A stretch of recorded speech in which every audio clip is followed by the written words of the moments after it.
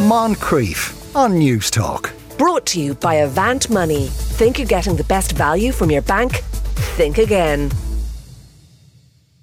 Now, it makes sense if you're physically sick, it can affect your mental health too, and the opposite is also the case. So why does medicine continue to draw a distinction between the two things? In a recent piece in The Guardian, Edward Bulmore, a professor of psychiatry in Cambridge, argued that this shouldn't be the case. Edward, good afternoon to you. Good afternoon, Sean.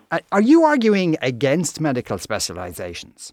Not entirely. I think medical specialisation obviously has some major advantages. You wouldn't want a psychiatrist operating on your leg, for example. I mean, there are areas where medical specialisation is very important and appropriate, but I think particularly in terms of the interface between physical and mental health, there is room for greater integration than we have in the system at the moment. And does that mean that when somebody presents with an apparently physical ailment, there might be some psychological fallout from that, or perhaps that a psychological ailment might have a physical element to it? Well, I think it cuts both ways. I mean, if you start with people who've got a physical ailment, let's say arthritis, for example, or cardiovascular disease, we know that actually if you talk to those patients, an awful lot of them have some psychological symptoms, often anxiety, depression, fatigue, some slight degree of cognitive impairment, what people call brain fog. These are very common symptoms of medical or physical disease. And in fact, if you talk to patient advocacy groups who survey their members for what they regard as the greatest unmet need, it's very often psychological symptoms that come top of those lists, and I think they're rather neglected, investigated by medical teams, and it should be possible, I think, to take a more integrated approach so that, for example, in a medical outpatient clinic, you might have a psychologist in attendance, or better still, the physicians are trained to ask questions about people's mental state, how they're feeling, and to take a constructive approach to dealing with those symptoms as they do the physical symptoms. That is interesting. That last year I had a detached retina, and just before I went in for the surgeon, the ophthalmic surgeon came in to me and said, "I'm going to operate, should be all fine. But here's the thing you have to take into account. You're going to spend the next week with your head bowed in a prone position, not moving. And you're going to feel awful." He didn't mean physically awful. He meant I would feel psychologically awful because I would feel completely helpless. Yeah. Which, his specialisation was eyes, but obviously he'd observed this in people and knew there would be a psychological component to it later on. And that would probably be the more difficult part when you were healing. I think it's commendable even to sort of anticipate that there will be sort of psychological implications for treatment. And I think your surgeon, did a good thing there by recognising that that's what you were going to experience. Not all surgeons, I have to say, would do the same, but I think that's more the direction we should be going. When it comes to mental illnesses, probably a bit more progress is being made on the possible physical causes of that, which might be partial or whole. There'd be some way to go in terms of meshing those two areas together, I would imagine.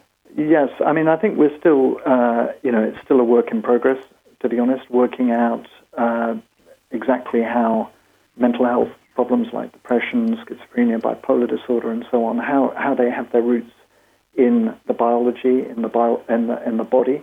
But there has been tremendous progress, I think, also over the last 15 years or so, particularly.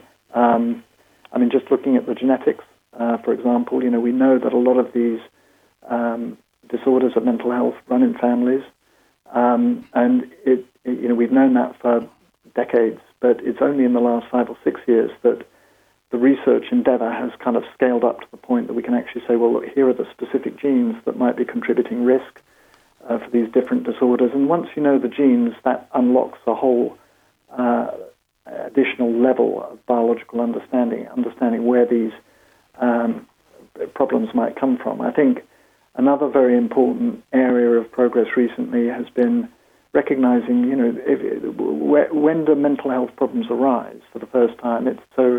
Psychiatric illness is typically emerges for the first time in younger people, and we're increasingly recognizing that has a lot to do with the development of the brain, the development of the body, and how the brain, in a way, sort of reflects the experience of the individual, both their genetic inheritance and the environmental adversities they might have been exposed to in earlier lives. So I think taking a more developmental perspective and understanding that, when somebody becomes mentally unwell for the first time, let's say in their late teens, early 20s, that isn't typically a bolt from the blue. It probably represents the outcome of quite a long-term trajectory that's led up to that point. But I imagine in many cases it's also situational as well as physical. So one of the points that I made in the Guardian article earlier this week was that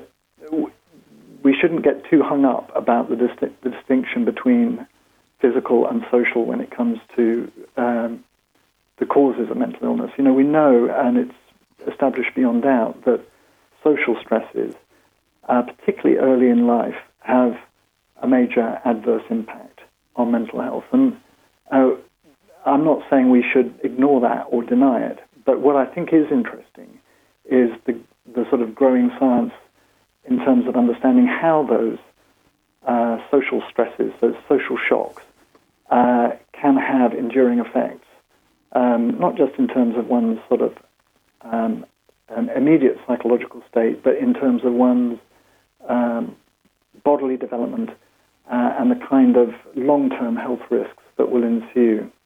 I don't know if I've said that terribly clearly, but the point is really that the distinction between social factors and biological factors, I think we've overemphasized that in terms of thinking about where mental illness comes from. And what I find exciting about the current state of knowledge is that you can begin to see how these things are going to join up, and we can understand why it is that early life adversity has such, deleterious effects on mental health and indeed physical health for decades after the adversity exposure.